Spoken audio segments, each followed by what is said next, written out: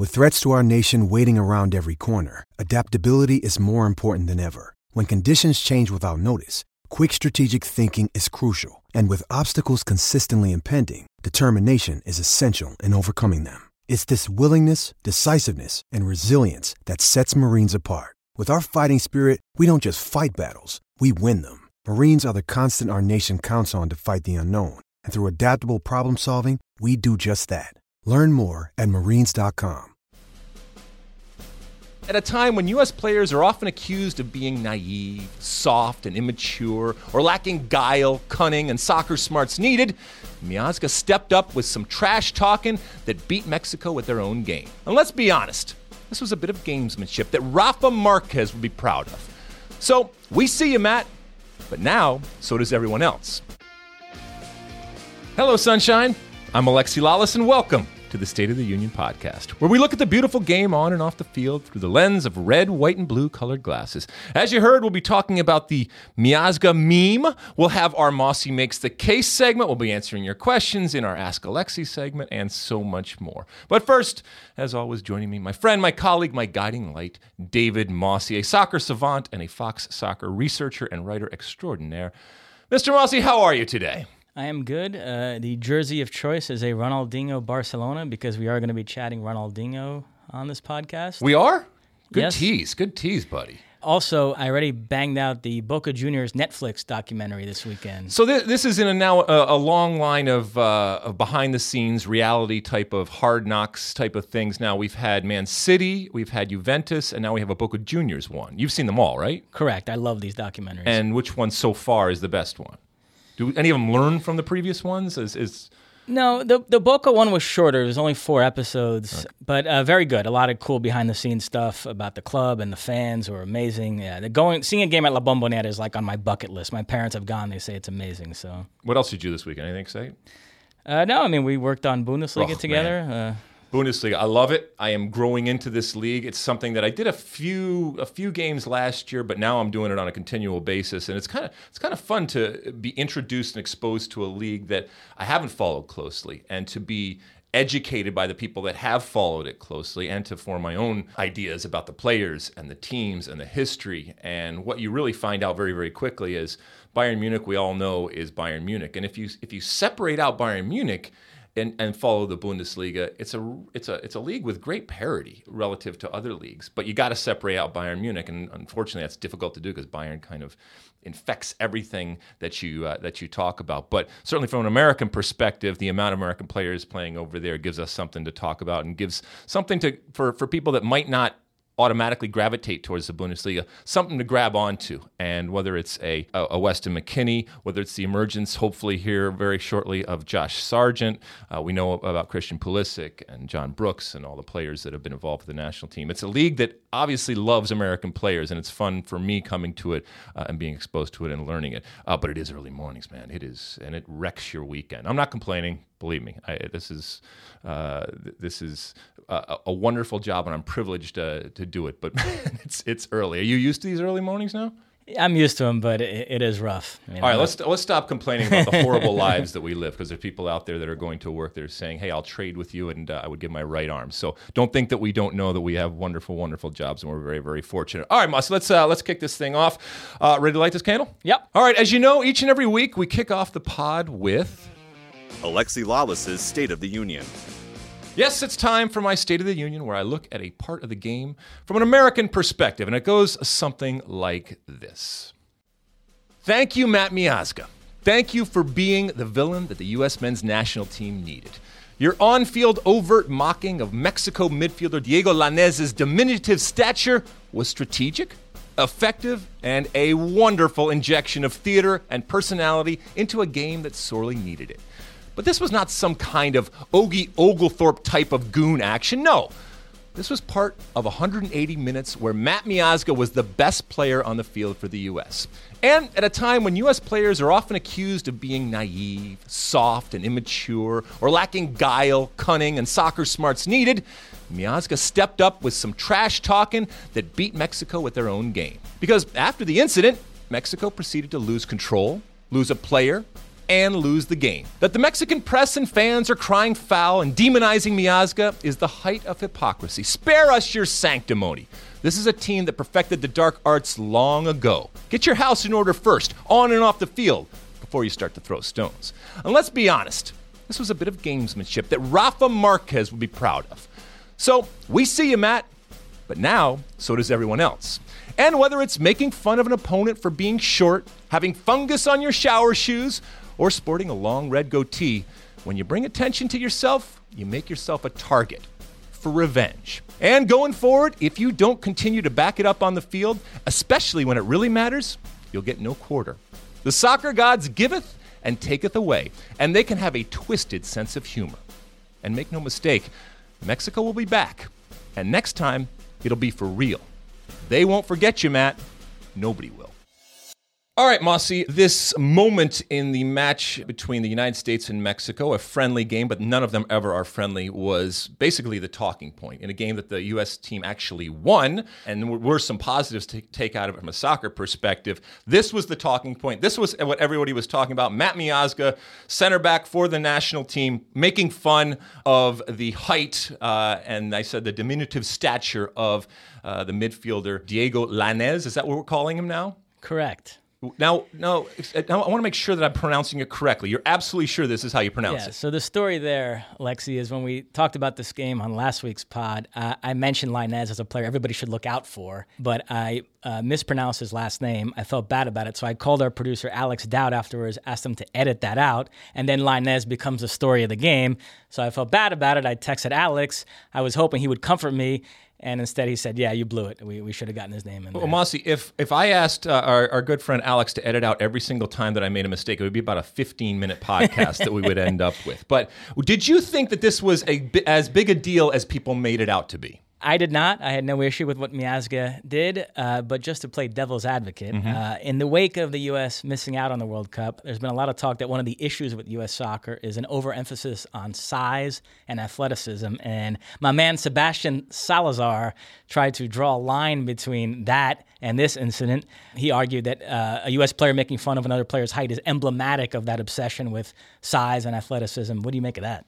I think it's a ridiculous assertion, but I love it. I love Sebastian. I don't agree with everything, but there's a lot of people in my life that I don't agree with, but I find them interesting, and they are friends with mine. I have the ability to do that.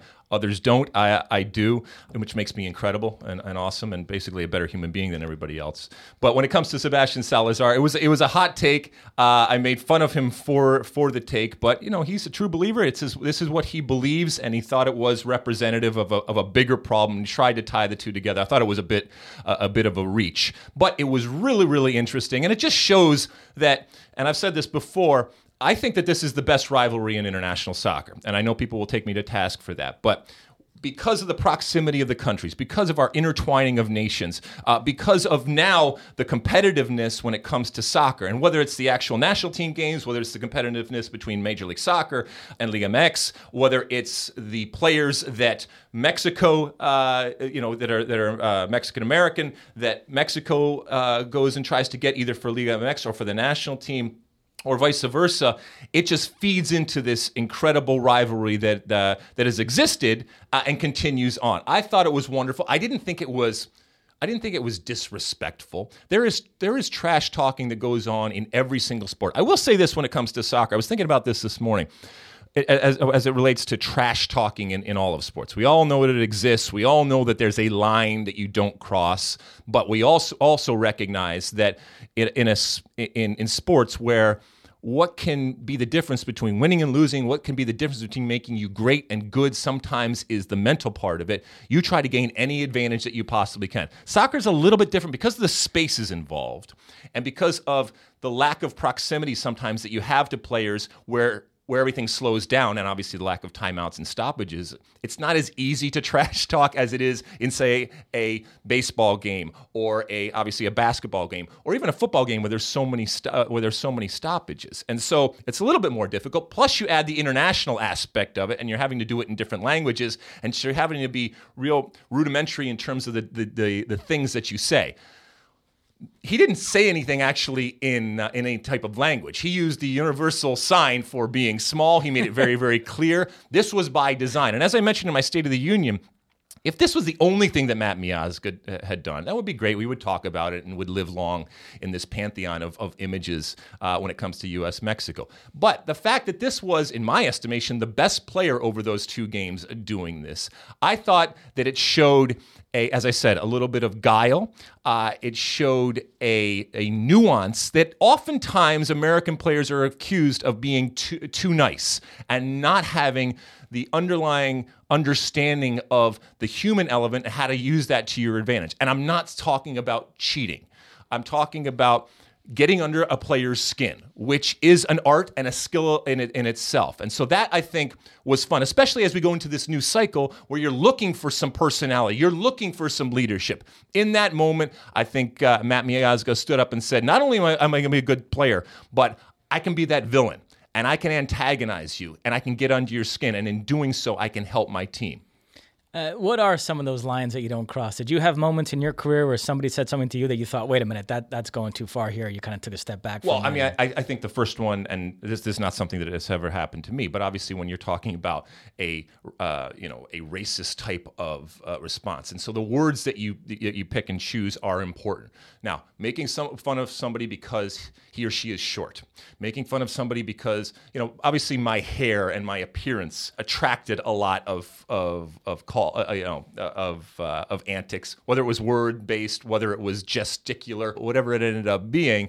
That's all fair game as far as I'm concerned. And if everything is an offense, then we live in a very strange world, and we can't do anything. We can't make eye contact. We can't have any contact with anybody else if everything is going to be an offense. The other part of it was the fact that it was Mexico, given some of these things that we've talked about. So whether it's Rafa Marquez's kicking of Kobe Jones in a World Cup, there's an incident many, many years ago where I got kicked in the nether regions, a full frontal assault to my manhood.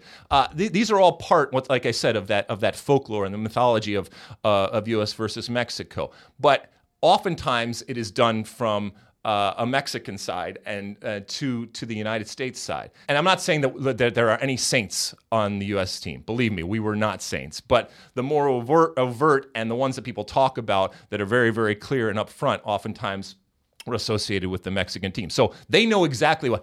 There probably is a begrudging respect and an understanding that they can't come out and say when they saw something like this happen, because it was a kindred type of spirit. Matt Miazga, Senor Miazga, was wonderful in that moment. They won't admit it, and they'll scream and yell about that this was, that this was something that was offensive and classless, and all the different words that at times we've used when incidents have happened with U.S.-Mexico. I think it's wonderful for the game. It gives us something to talk about. It fuels that incredible rivalry. And once again, as I said, if it's done by somebody who can't back it up from a soccer perspective, then it's a completely different context. Yeah, just last thing for me, you mentioned the languages. I was going to ask you about that. So does everybody just trash talk in their own language and you just hope the other guy understands it? Or, how does that work? I think that there's a general level of linguistic understanding that every player that plays internationally, and even nowadays who plays domestically, because there's such an international influx, understands. So all the curse words, a lot of the phrases that are out there. And this was why Matt Miazga's was so good, because it didn't need translation. The entire world understood what he was doing. And there was an element of humor to it, at least from Matt Miazga's side, and certainly from a U.S. men's national team perspective side. And immediately it went around, it became viral. But like I said, I don't look at it at anything else as a player trash talking. As we said, that immediately followed with a red card from Mexico. And by the way, the United States beat Mexico. And I'll finish it up here, because I know this is about trash talking and this is about Matt Miazga. But ultimately, there was a game that was played, and the United States men's national team in 2018 beat Mexico. That is a good thing. That the United States did it in 2018 after coming off a historic and epic failure of not qualifying for the World Cup, there is reason to celebrate. Does this mean the U.S. is winning the World Cup? Does this mean the U.S. is beating Mexico when Hex comes around again? No. But a young, very experienced United States men's national team went out and beat Mexico. Put that in the bank. Enjoy it, celebrate, understand what it's worth, and then go on. But so many people after the game were ready to just completely crush this team after they won.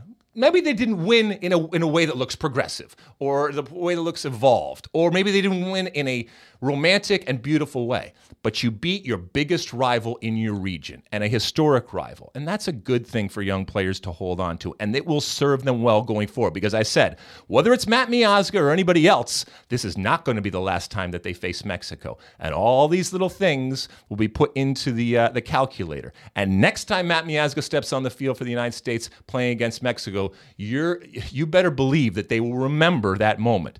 And Diego will remember that moment for a long time. And I should say this, he was pretty good.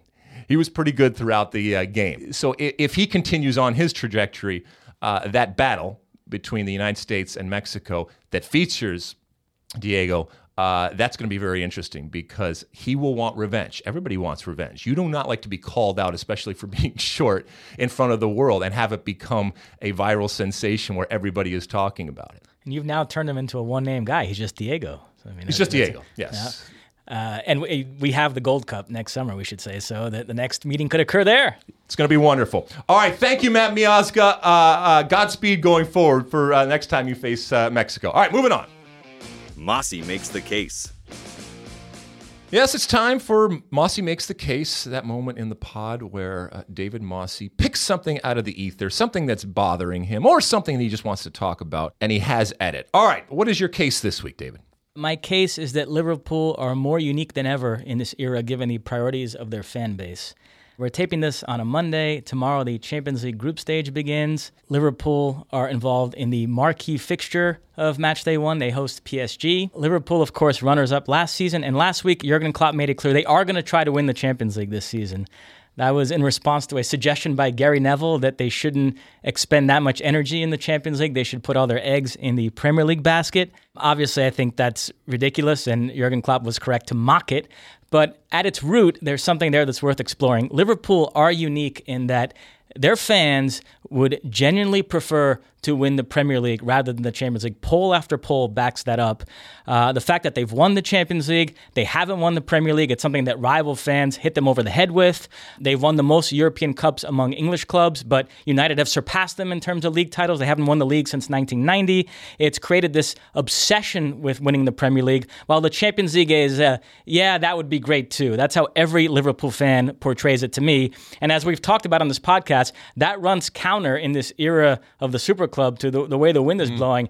I would argue what makes the Champions League so exciting right now is how obsessed certain clubs are with winning it. The Man Cities, the Barcelonas, the Bayern Munichs, the PSGs, the Juventus, and here you have Liverpool that view it differently. I don't know if it's refreshing, but I think it's somewhat understandable, and it's certainly fascinating. I don't know what you make of it. Well, a couple of things. Number one, I think it's reflective of the fact that when you look at the leagues out there, and we talked a little bit about Bundesliga, but really when you look at it in terms of the parity, I think that you have to go to the EPL in that there isn't just this juggernaut at the top. And yes, Man City won, but even a couple of years ago, we're seeing Leicester. So there is the opportunity. And so I think that there is a recognition that this is a very competitive environment. And so coming out on top, as opposed to when Bayern Munich does it, it's whatever. We've done that. We know that that's going to happen. It's much more difficult to predict. I think that's reflected in that. The second thing is when you say Liverpool fans, okay, in this day and age where Liverpool is an international brand and it has cultivated that brand, and so fans are all over the world. You're telling me that Liverpool fans in Asia or Liverpool fans in North America, you think that they would also rather win the Premiership as opposed to Champions League? Because it's different for people that grew up as Liverpool fans, especially growing up in England or associated very, very closely with England, as opposed to the ones that have come to it later on. That's an interesting point. I don't have a sense for that. I might have to circle back and ask our Liverpool fan friends. But I did think it was interesting last week. Arlo White, who I'm a big fan of, NBC Sports, he put a poll on Twitter asking Liverpool fans, would you rather win the Premier League or the Champions League this season? And it was overwhelmingly the Premier League. But then Arlo posed that same question to Manchester City fans, which, Arlo, come on, that's a question that's unique to Liverpool fans. There's no debate with Man City. And sure enough, it was like 90-something% said the Champions League. And frankly, that number was low. It should have been 100%. I know there are some out there that give you this frabba-jabba about how a 38-game season means more than knockout competition, but it's about prestige. City have won 3 Premier League titles in the last 7 seasons. Clearly the next step in the evolution of that club, and the big challenge for them is winning the Champions League. So I'd like to meet the Manchester City fan that would look me in the eye and tell me if they could only win one of those this season, they would rather win the Premier League. That's preposterous to me.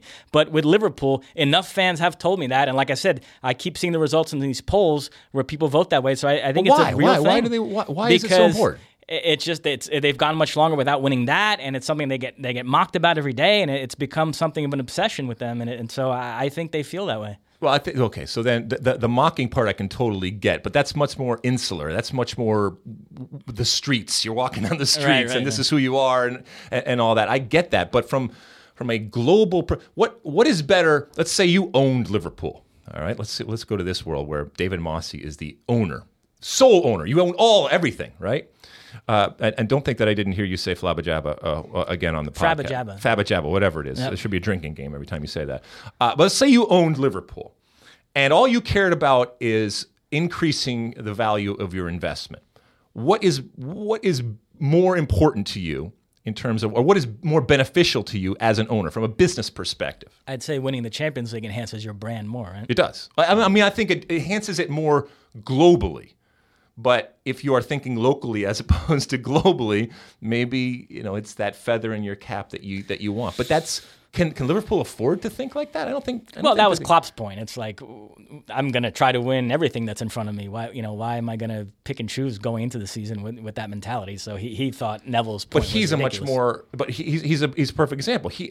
The way that he feels about Liverpool, I think, would be very, very different, and the way that he sees Liverpool would be very different than others. He is not an interloper, but he's much more cosmopolitan, and he's coming to it as, this is my job, this is a good opportunity. But the romance for him, I would think, is much less than for others. But do you think that this hurts then the way Liverpool is going to approach Champions League? No, they're not going to listen to that. They're not going to listen to that.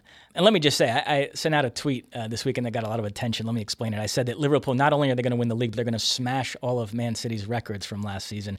I was sitting next to Liverpool fan Zach Kenworthy in the Fox control room. Mm-hmm. We were watching the Tottenham-Liverpool game together. And Zach is one of those guys that if you praise Liverpool, he gets very uncomfortable. He thinks you're jinxing them. So I kind of sent out that tweet just to annoy them. It was a little bit tongue-in-cheek, but I will say I am kind of leaning towards thinking Liverpool are going to win the league this season. I think it's going to be a great race with City, and I think you have to throw Chelsea in there too. But I just have a feeling. You think they're deep enough? I just have a feeling this is their year. The stars you think are they're aligning. deep enough? Yes. A couple injuries here or there, especially up top, you're okay with that. You have no problem. They'll deal with it. Yeah, I think if I had to pick right now, I'd pick Liverpool to win the Premier League this season. That's my hot take. And as far as the Champions League, by the way, I can't wait. I'm so excited. Do you think that Liverpool has any chance? I think they're one of the contenders, but they really. Yeah, you don't think they punched above their weight last year and they come down to?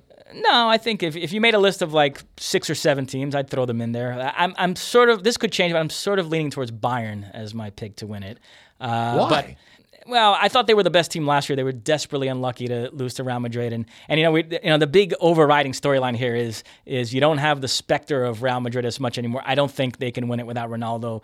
It'd be interesting to see if Ronaldo can get Juventus to the promised land. But I think the door's open a little bit, and Bayern were sort of that next team in waiting that I think should have won it last season.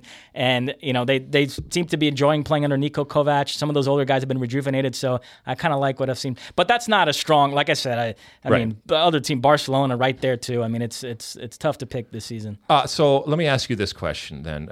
Let's end it on this, because we talked about the attitude of pundits. We talked about the attitude of fans. We talked about the attitude of the coach, Jurgen Klopp. Ultimately, the players are the ones that are kicking the ball around. If you gave a choice to the players right now on Liverpool, what they would rather win, especially after going through what they went through last year, what do you think that they would say? It's a tricky one. I mean, I think living in that city every day, you probably get indoctrinated a little bit into that way of thinking about the Premier League, but I think push comes to shove, most of them would probably say the Champions League. Yeah, you think? Yeah. I mean, and I'm looking down the list here. I mean, how many starters do they have that are actually English. And once again, it gets back to that internal feeling and romance that might be lost on players that are much more mercenary coming in. So there's certainly some that Milner, Trent Alexander-Arnold, Henderson. Those types of players. All right. Well, it's going to be interesting to see if Jurgen Klopp and co. do start to prioritize, as we have seen. And this whole prioritization thing of clubs, I don't remember this ever being a big thing in the past. Everyone, and once again, grumpy old guy's going to rear his ugly red head here, in that the sports science that exists, the recuperative abilities that exist, the creature comforts that exist now are so much more advanced than back then. I recognize that there are more games and more competitions, but I think it cheapens what we're doing, and you have to ask yourself, why are we doing this if teams that are there for our entertainment are being asked to prioritize the tournaments that they're in? Anything before I head out? Is that good? You got it? No. Nothing? You don't want to add anything else? Well, it's a whole other subject, but yeah, I mean, you want to finish something up? Gary Neville's point was Liverpool's style of play is so physically taxing, and he doesn't think they have the depth. So that would be the explanation of why a team maybe would prioritize a competition over another. But I agree with you. I don't like it. I think you should try to win everything you're in. Just suck it up and figure it out. All right. Famous last words. Right. All right, moving on. Ask Alexi. All right, it's time for our Ask Alexi segment, that portion of the show where we answer questions or respond to comments out there that you have tagged with the Ask Alexi hashtag. But use the Ask Alexi hashtag, and who knows, in the future, maybe David Mossy, as he's about to do, will read one of your tweets or comments out there on Facebook or Twitter that have used the Ask Alexi hashtag like this. All right, Mossy, what do the people want to know today, or what are they screaming and yelling about? First up, at Folkswagen, how far away are we from a Josh Sargent takeover at Bremen? Well, we thought, we mentioned we were working Bundesliga this weekend, and after the international break where he was held back from going to play with the U.S. men's national team on two big games with both Brazil and Mexico, they obviously worked something out because they are fast-tracking him to the first team. And this is a guy, and I know we're biased because he's an American and he scores goals and we want him to be up there, but this is a guy, keep in mind, that has done everything that has been asked of him. Okay, he's scored goals playing down at the lower level. He's been brought up, and over the last couple of weeks with the friendlies that Werder Bremen played, he scored and assisted. So I don't think we're far away. The next big hurdle, and we'll see next week, we thought it was going to be this weekend, but it wasn't, unfortunately. The next big thing is to have him on the 18. Because then there's the potential. The possibility is there for him to actually step on the field. Now, the good thing, I think, is that when it comes to the team that he's playing for, yes, he's a goal scorer, and yes, he might be a better option up there. But he's not being asked to come in and play the hero. He's not being asked to come in and shoulder everything when it comes to this team. That is a good thing because he's already going to be under enough pressure. He's already going to be scrutinized enough, both domestically and internationally, from all of us around that are looking in and curious about an American player who scores goals. So I think they're managing this very, very well for a young player who is inexperienced. But all of that is to say, I hope he's in the 18 next week. And that he wasn't in the 18 this weekend, I think was surprising to a lot of us. But they're going to bring him along slow. Are you excited to see young Josh Sargent? I can't wait. I think he's going to do very well there. I was going to use this on the weekend because I had talked to Tab Ramos, friend, wonderful coach, U.S. soccer legend. We did our top 10 last week, and he was number 2 for me, right behind Landon Donovan. And I was talking to him about Josh Sargent, because for some, because he didn't play in MLS, and although he was with the national team at times, he's still kind of a figment out there of our imagination, and we have these images of him. And I asked him about Josh Sargent, and he told me that. And he was almost reticent to answer because he was saying, I don't want to pump him up, but I feel like I have to pump him up. He's that good. And he even compared him at a time to Brian McBride. He's not an imposing type of figure, but in very short order at a young age, he's learned to use his body in a way that I think makes a lot of people really, really excited and salivate at the possibility of having someone up there who understands how to use his body, understands how to hold the ball, understands how to turn with the ball, can be an outlet, and obviously puts the ball in the back of the net. Great finisher and surprisingly good passer, so it's not just about scoring. He's just a smart player. So I think a lot of us on this side of the Atlantic and a lot of people over there are going to be excited to see if and when this happens. And I hope it comes next week. I don't know who they're playing, but whoever it is, I hope he's in the 18. And Pulisic is back for Dortmund's Champions League game against Club Brugge, I've been told by our producers, or maybe? I hope so. Well, it's in the rundown, so it must be true. I know we're only 3 rounds in the season, but if anybody's going to challenge Bayern, it's going to be Pulisic and Dortmund, because I think the likes of Leverkusen and Schalke are off the case already. That guy's name was Volkswagen, right? With an F. I said wagon, but it's a question about Germany, so it might be Wagen. Okay, whatever. Yeah. Clever, I get it. Volkswagen. Okay, got it. Next up, at AFCB910. That's definitely not their real name. Yep. Next marquee star to sign an MLS. As a Revs fan, I'm getting my hopes up. LOL. That means laugh out loud, Alexa. It does. Okay. That's not an emoji, though. That's a thing that the kids use, right? I am not laughing out loud. I'm just trying to think of who that would be. So you have your batch of, let's say, returning U.S. players or U.S. national team players that are then going to go to specific teams that have dibs or first dibs on that. And so then, last summer we were talking about possibly Bobby Wood coming back. I could still see that happening. He's still going to struggle to score goals. Still hasn't really done well, although he was able to hook on and continue on in the Bundesliga. That type of thing is going to be interesting. The big marquee signings out there, what have we seen recently? Griezmann, who's talked about Miami. I think when that Miami club gets up and I know they're up and running, but when they're actually out there signing players and really looking to bring players in, that's what's going to be interesting, because you attach that David Beckham name to it, and you got to bring it. You got to bring it on and off the field, and you got to bring the excitement. You got to spend money.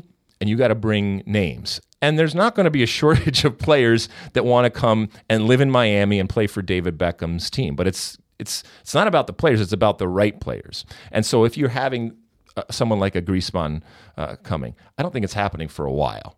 So I wouldn't hold my breath for him. But I can't think of a specific name out there right now, and a big name that's coming to the end of their career that you would want to have. I mean, it's limited when it comes to the pool of big name players that you would say yes. I mean, so for example, if and when Sergio Ramos starts to wind down, I mean, we saw what defenders, Nesta and stuff like that. I think it's much more difficult for a defensive type player to finish out their career or come in the later stages of their career to MLS than it is for others, because you can hide as a midfielder, you can hide as a forward, you cannot hide as a defender, and you are facing some very, very fast and young type of players when you're defending, and as opposed to and I'm not using Wayne Rooney has been wonderful, but if you're a Wayne Rooney, if you're not there for 89 minutes and then you pop up and score a goal, everyone's going to clap. And we know it's just the nature of the business. As a defender, you can be great for 89 minutes, and that's that one time when some 19-year-old speed demon runs by you and you're in trouble. So I would love to see Griezmann at a certain point, and he has at least talked about it, and that's a good message to send out, not just for him, but for the message that it sends out to others going forward. Super Mario, maybe him. I don't know. There you go. All right, what else? We end with a special Ask Mossy question. Oh, okay. At Caleb Poland simply asks, Ronaldinho 8th? I know what they're referring to in here. reference to Friday on Twitter, I posted a top 10 Brazilian players of all time. Let me address that here. You knew they were going to come in for some heat with this, right? Absolutely. Okay. And just I want to make sure that I preface this, because not everybody heard it or saw it, but obviously it was on the back of me giving my top 10 field players. Did you also have a criteria where you limited it to field players? Yeah, with Brazil ever had a goalkeeper? Brazil, it's not really an issue. I jokingly said I was excluding goalkeepers. Excluding goalkeepers. But the other thing that you did is that you incorporated players. I was about to, if you get out of the way, I can speak. All right, sorry. Okay, fine. I tried to set it up for you, but evidently you want to take all this. Well, go ahead. You have the floor, Well, first off, let me say the list, because not everybody follows me on Twitter. Twitter. Well, I was going to do that for you, but you go ahead. Number 10, Gigi. Number 9, Rivaldo. Whoa, number 8. Wait, what's number 10? Hold on. This is going to be a mixture of authentic Brazilian pronunciation and Americanized. Well, do it so I can understand what the hell you're saying. So number 10 was what? Gigi. DD, I guess, to you. Okay, DD. 9, Rivaldo. 8, Ronaldinho. 7, Zico. 6, Rivellino. 5, Tostão. 4, Romario. 3, Ronaldo. 2, Garrincha. And 1, Pelé. First off... Where was Ronaldinho? 7? Eighth. Eighth? Well, hence the question. Caleb Pullen asks, Ronaldinho eighth? So first off, our former boss, John T. Whitehead, raised this issue of my including players that were before my time. I think when you do a U.S. top 10 list, it's easier to avoid that. I think with Brazil, the history is such that if you're not going to do that, it's almost like, what's the point? It's like doing a Yankees top 10 list and not including Babe Ruth and Lou Gehrig. All I can say there is I'm a big history buff. I'm a student of the game. I did my research. I know all the facts about these players' careers. I've seen loads of footage. I have a whole collection in my house of tapes of Brazil World Cup games going back to 1958. And I'll admit, I rely a lot on the opinion of my dad when it comes to history stuff. He's shaped a lot of my views about the history of the game. So that's all I can say there. But yeah, as far as the Ronaldinho thing, that seemed to be by far the most controversial aspect of this list. Listen, you can definitely make a case for him being higher. Different versions I was putting together, he was higher on the list. I don't need anybody to tell me how great Ronaldinho is. The week that he retired, I did a whole thing on this pod about his legacy and how history is going to remember him fondly. I mean, this guy had like 3 years there where he played at like a Pele, Maradona level and was legitimately getting like greatest player of all time buzz. His highlight film is amazing. His resume, he's like a select... But he doesn't even make your top He's five. one of the select few players to win a World Cup, a UEFA Champions League, a Copa Libertadores. But here's the issue. This was club and country, but with a heavy emphasis on country. And non-Brazilians might not have a feel for this, but believe me, every Brazilian right now is nodding his head. Ronaldinho had a sneaky, disappointing national team career. He played well in 2002 as a complimentary figure. Rivaldo and Ronaldo were the stars of that team that won the World Cup. And then it was not much else after that. That cycle leading up to the 2006 World Cup, when he ascended to the best player in the world, he could never produce his Barcelona form for Brazil. It drove Brazilians crazy, and it culminated with it was very messy. And it culminated with him being this giant flop at the 2002 World Cup, and then that was it. After the age of 26, Ronaldinho never played another senior international tournament for Brazil. Not a World Cup, not a Copa America, not a Confederations Cup. The only thing he played after that was the Olympics in 2008, and he was terrible. Brazil got thumped by Argentina in the semifinals. And so Brazilians actually have somewhat complicated feelings about Ronaldinho that I think non-Brazilians don't have as good a sense for. So actually, you mentioned I got crushed. The reaction from Brazilians on Twitter was mostly positive, just some minor quibbling here and there, but it was the non-Brazilians that had a big issue with the Ronaldinho thing because I think they put more stock in the Barcelona stuff. And so that's the only thing I can say about that. But listen, I'm wearing the guy's jersey today. I have his Brazil jersey as well as Fluminense jersey. I love the guy for about 2-3 years there. The most fun in my life was watching him play at Barcelona every week. So, I yield to nobody in my love of Ronaldinho, but I'll stand by this ranking. It's not like I put schlubs above him. We're logging Pelé, Garrincha, Zico, Ronaldo. I mean, Brazil, it's tough. It's a tough list. So yeah, but how many of those players were playing before you were even born? The list was about a mixture, half and half. Right. So I didn't have a single player on my list. I know it's a little different for the U.S. team, but I didn't have a single player that didn't impact me. Okay, so when you talk about Babe Ruth and stuff like that, we can all say that they were great players, okay? But if I'm doing a list, I want it to reflect players that impacted me. The fact is that there are players on my list right now, Eric Winaldas and stuff like that for generations, next generation, they're not going to care. They shouldn't be on their list. And it's not that you don't have respect and you can't revere somebody from the past for what they did, but when you are putting your best players, it's generational. It's the people that impacted you. And I appreciate the fact that you talked about how your dad has influenced you. But ultimately, it's difficult, I think, for a player from a previous era to have the type of impact that players that you see playing, that you've watched play, that have impacted you, especially nowadays with all the media that we get, and whether it's video games or highlights and stuff like that. It's of your own generation that really makes the most impact. Everything else is just kind of stuff that you've read.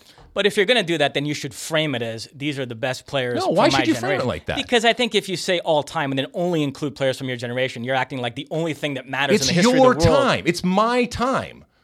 But that's not all time. But it's my time. It's all of my time. That's all I care about is my time. If you have impacted it. Pele impacted me to a certain extent because I knew he was the greatest player in the world. That's what I was told from an early age. Never saw him play. Even when in the NASL, I never saw him play. But someone like Tony Meola or something like that impacted me much more so than Pele. And if there was an equivalent of, who's your second and third out there? Garrincha was number 2. I'm not pronouncing something like that. Jesus. Garrincha. All right, Garrincha. And what was the DD one? Number 10, Gigia. There's no D midfielder. even in it. It's Best player in the 1958 World Cup. What did he have any impact in your life? How is that possible that DD or GG or whatever the hell we're calling the guy had any impact on your life? It's a fair point. You're right. I don't agree, though. I was a history major in college. I'm a strong believer that I'm not saying that history isn't important. You can have a view of the world that extends beyond what you experienced. All right. Anything else? If you feel that I'll tell you, John T. Whitehead gets almost as many mentions as Keith Costigan on this podcast. It's incredible. He's just a recurring character in this podcast. Anything else to add, Mossy, about that? No, that is it. That's it. All right, let's move on to The Back Three. Yep, it's time for our back three, where we look at some big stories, some games, and moments that have happened over the last week. Mossy, what are we talking about here in our back three? All right, first up, it was an eventful weekend for Zlatan Ibrahimovic. He scored his 500th career goal for club and country, and he did it with one of the best goals I've ever seen in my life. But trash talking, a big theme on today's podcast. He also got into a whole thing with Michael Bradley. So what did you make of all that? The goal, the trash talking? Okay, so first let's look at the goal. You said it's one of the best you've ever seen in your life, and I concur. I think it's one of the greatest goals scored of all time. My time. But do you think that it is lessened? Do you think it is diluted? Do you think it is, I hesitate to use this word, cheapened because he did it in MLS in terms of the way that people around the world see it? Because everybody around the world has seen it. But do you think after they see it goes, yeah, it's an incredible goal. But then a little part of them goes, but it was in MLS. It shouldn't, because it's not the type of goal where the level of opposition mattered. I mean, there's goals where you dribble past a bunch of defenders where people can say, if they have their biases against MLS, well, a Premier League caliber defender would have.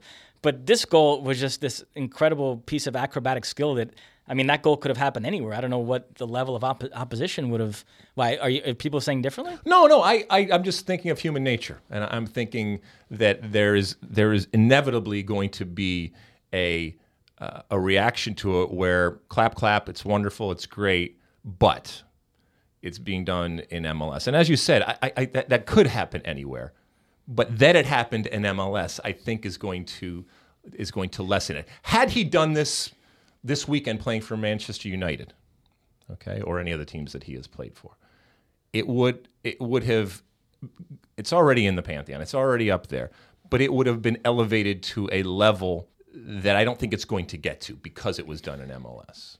And that's not right or wrong. I think that's just, like I said, I think that's just human nature and the way that we view different leagues. Again, we were talking about this in the control room this past weekend. I said to you, if you make like a Zlatan top 10 greatest goals, I'm not sure there's another player in the history of the game that can match that. I mean, from the bicycle kick against England, that goal for Ajax where he dribbled past like 5 guys in the box. He's just scored some unbelievable goals. Just in the time he's been here, he's already scored 2 of the greatest goals in Major League Soccer history. In one season, for one team, and he's done it twice. It's pretty incredible. And he followed it up, as only Zlatan can, with a spat with U.S. men's national teamer and captain of Toronto FC, Michael Bradley, going back and forth. Do we have the quote? Do we know exactly what he said? Because it was pretty amazing in the way it was so Zlatan, right? The gist of it was Michael Bradley's a philosopher, yes, and I have more goals than he has games. Yes, I don't know if that is true, but when Zlatan says something, it's people take it as the truth. But it was fun. It was great to see it.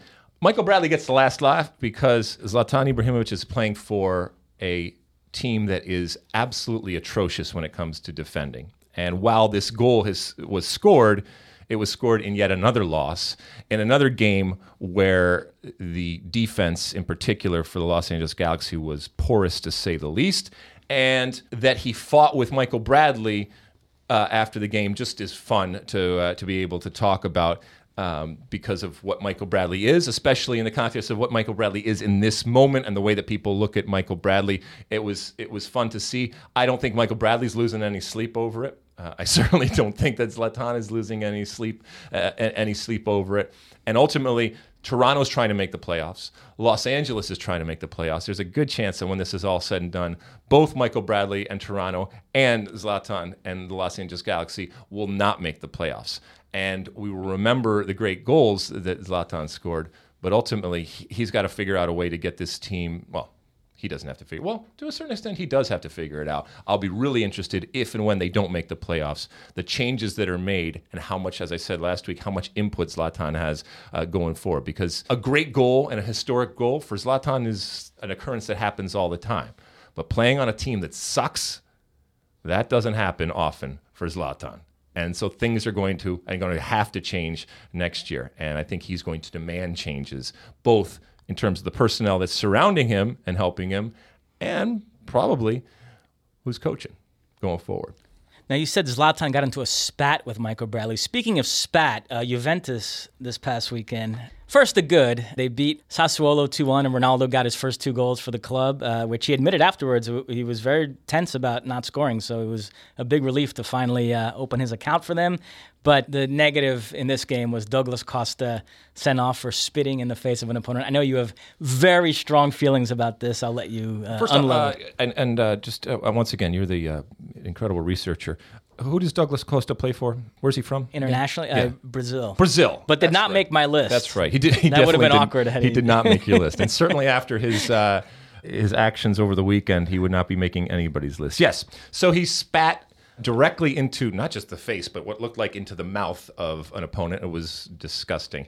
As I've said numerous times, and I will repeat it, there is nothing more vile and despicable and cowardly than spitting at an opponent. And I would much rather that you just punch me in the face than you spit at me. That's how I feel about this action. I think it is the lowest form that you can take in terms of on the sports field or in general. I mean, by the way, in public too. But when I see it each and every time, it just makes my blood boil. I think when I'm president of FIFA, that's what I'm going to do. You have carte blanche if you're spat on to react in whatever way you feel is necessary, and you will be given amnesty. So the player, I can't remember who the player was that got spat upon, but he or she, whatever it ends up being in whatever case it is, I give you carte blanche to do whatever you want after that happens because I find it so despicable. Are we sure it was Douglas Costa that spat on him? Because if you look at the Sassuolo player's head, it went back and to the left, back and to the left. Oh, my goodness. You watched a lot of Seinfeld growing up, didn't you? Is it your favorite show ever? Favorite show ever, and that is my favorite episode ever. The Keith Hernandez episode where Kramer and Newman believe all these years that Keith Hernandez spat on them, but it was actually Roger McDowell behind the Gravelly Road. Well, there is no doubt in anybody's mind that Douglas Costa spat on the opponent. And I don't know what the sanctions are going to be. I hope that it is multiple games, and I hope he gets the ridicule and the scorn heaped upon him that he deserves. Now, I'm only going to end this with, I don't know why he spat upon the opponent, and there's a million different reasons as to why this could possibly happen. I'm sure at some point it will come out as to what the reason is. It better be a damn good reason. And even then, I just think, just hit him. Just hit him. Don't spit. That's disgusting, and that's, ugh. Are you okay? Would you rather be hit or spat upon? I think I'd rather be hit. Really? There's a lot of people, when I put that out there, that said, no, I would rather take the hit. Spit, you wipe it off your face, you go on with your life. Nah, that's gross. I understand that it's gross, but... No, I'm with you. I'm agreeing with you. Yeah, okay. I'd rather be hit. Well, hit us up. If you would rather be hit in the face as opposed to spit in the face, I'd be interested to hear where people fall down on what side they fall down on that. Spit in your face or hit in the face. Interesting poll question. Poll question. There we go for next week. We're getting to the heart of the matter here. All right, we'll end on this, a little European roundup from the weekend. We mentioned already Liverpool, 5 wins out of 5, looking great in the Premier League. Chelsea also with 5 wins out of 5. They're actually ahead of Liverpool on goal difference. They beat Cardiff 4-1 this past weekend. Eden Hazard with a hat-trick. He is the top scorer in the Premier League with 5 goals. I know you're a big fan of his, and coming off a great World Cup, he looks primed under Maurizio Sarri to have a great season, huh?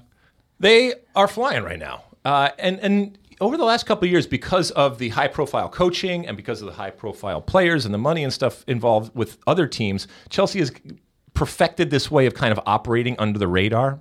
And then you turn around and go, oh, wow, they're winning, and nobody was talking about them. I think it's going to be fun the whole EPL season to see this back and forth. You're already picking Liverpool to win the EPL, right? Correct. Spurs, do you think they get top 4?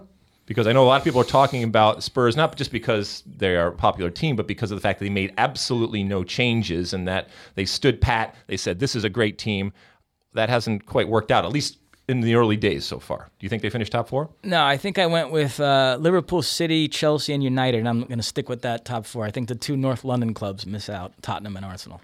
Interesting. Yeah. And Jose Mourinho, is he back? Everything's fine? Everything's back on track, dory? never a doubt. Right. So he played us all, or he just was the ultimate puppet master in terms of deflection, and he took it all upon himself at a time when he knew that it would be direct on his players, and once again he is just this incredible It figure. appears that way. It appears that way. Until Christmas or until the next big blow up. Now, right? I do want to get this in. Staying in England, but dropping down a division. Oh, my God.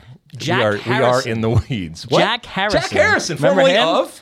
NYCFC fame, yep. Late equalizer for Leeds against Millwall, and that means Leeds remain unbeaten through 7 rounds. First place in the championship. That is Marcelo Bielsa managed Leeds. I am one of these Marcelo Bielsa groupies. Disciples. They call them disciples. Yes. Now, the book on Bielsa is that his teams tire out over the course of the season because of his style, and the championship is unforgiving. It's 46 rounds. So, but it'd be a great story.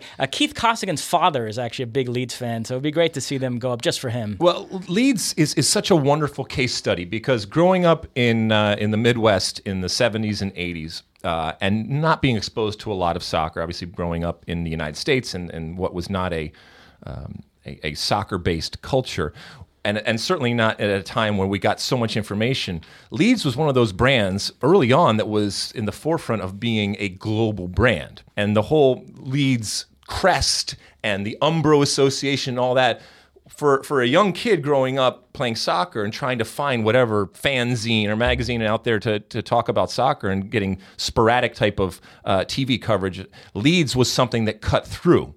And it's a wonderful case study in how you have this great brand that went away. It didn't go away, but it certainly fell off and everybody else came in and took their place. But to see Leeds rise again for someone who has really no connection to it other than that was the brand that broke through and resonated the most. And if you could have done, if you were able to do that in the 70s and 80s, that was a feat in itself, given the lack of communication and the lack of integration that the world had there. The world was much bigger in a sense.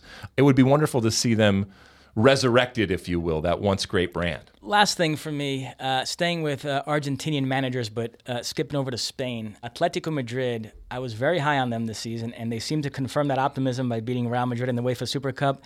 But awful start in La Liga. They drew Eibar this past weekend. They have only 1 win in 4 games, only 3 goals in 4 games. And there's starting to be some real criticism of Simeone and people saying, look, you now have a squad that's capable of more than this. Why does everything have to be a struggle and 0-0 and 1-0 every week? You know, you've got Costa there for a full season and Griezmann and Thomas Lemar and Coquet and Saul and Gelson Martins and Angel Correa. And we went and we added all these players, spent some money, and it's still not coming together. They're still kind of this, conservative sort of grind it out type of team. And he's now making excuses talking about how, well, we don't have the money to compete against Real Madrid and Barcelona. He's never gone there before. He's starting to feel the heat a little bit and feeling the need to bring that up. So I'm wondering about Simeone, where he's at right now. So you think hashtag Simeone out or what? I'm looking at Inter. They're struggling terribly in Serie A. They lost to Parma this weekend. If they have a bad season, Spalletti leaves, Atletico have a bad season, the stars might be aligning there for that reunion that everybody's been talking about. Inter, who's Inter in Champions League with? Who are they? They are in the mega group with Barcelona, Tottenham, and PSV. So that's going to be something. Well, there might be an opening there. It might have run its course. I mean, and if it did, you still have to step back and say, Simeone, wow, well, that's pretty incredible. Maybe he needs a change of scenery. He's been talking about possibly changing scenery, and we've always talked about him going. Maybe it's going to be forced out just because of the results. But anyway, Griezmann's going to Miami anyway, so that whole team's going to be broken up in the near future anyway. Anything else? That is it. That is it. So we have come to the end of yet another podcast here. And at the end, as always, we do our one big thing. A couple weeks ago, I extolled the virtues of the men and women that work behind the scenes for us in the form of Alex and Francis. It has come to my attention and our attention here that we are losing one of them. Francis is going. Francis is moving on. to another, what has to be said is probably a bigger and better opportunity, and certainly you can only go up from being in this room with us. We wish her all the best. We thank her for everything that she has done behind the scenes. There will be a new Francis coming in here. We don't know who that person is going to be, but they are going to have very, very big shoes to fill for all the work that she has done and all the help that she has given.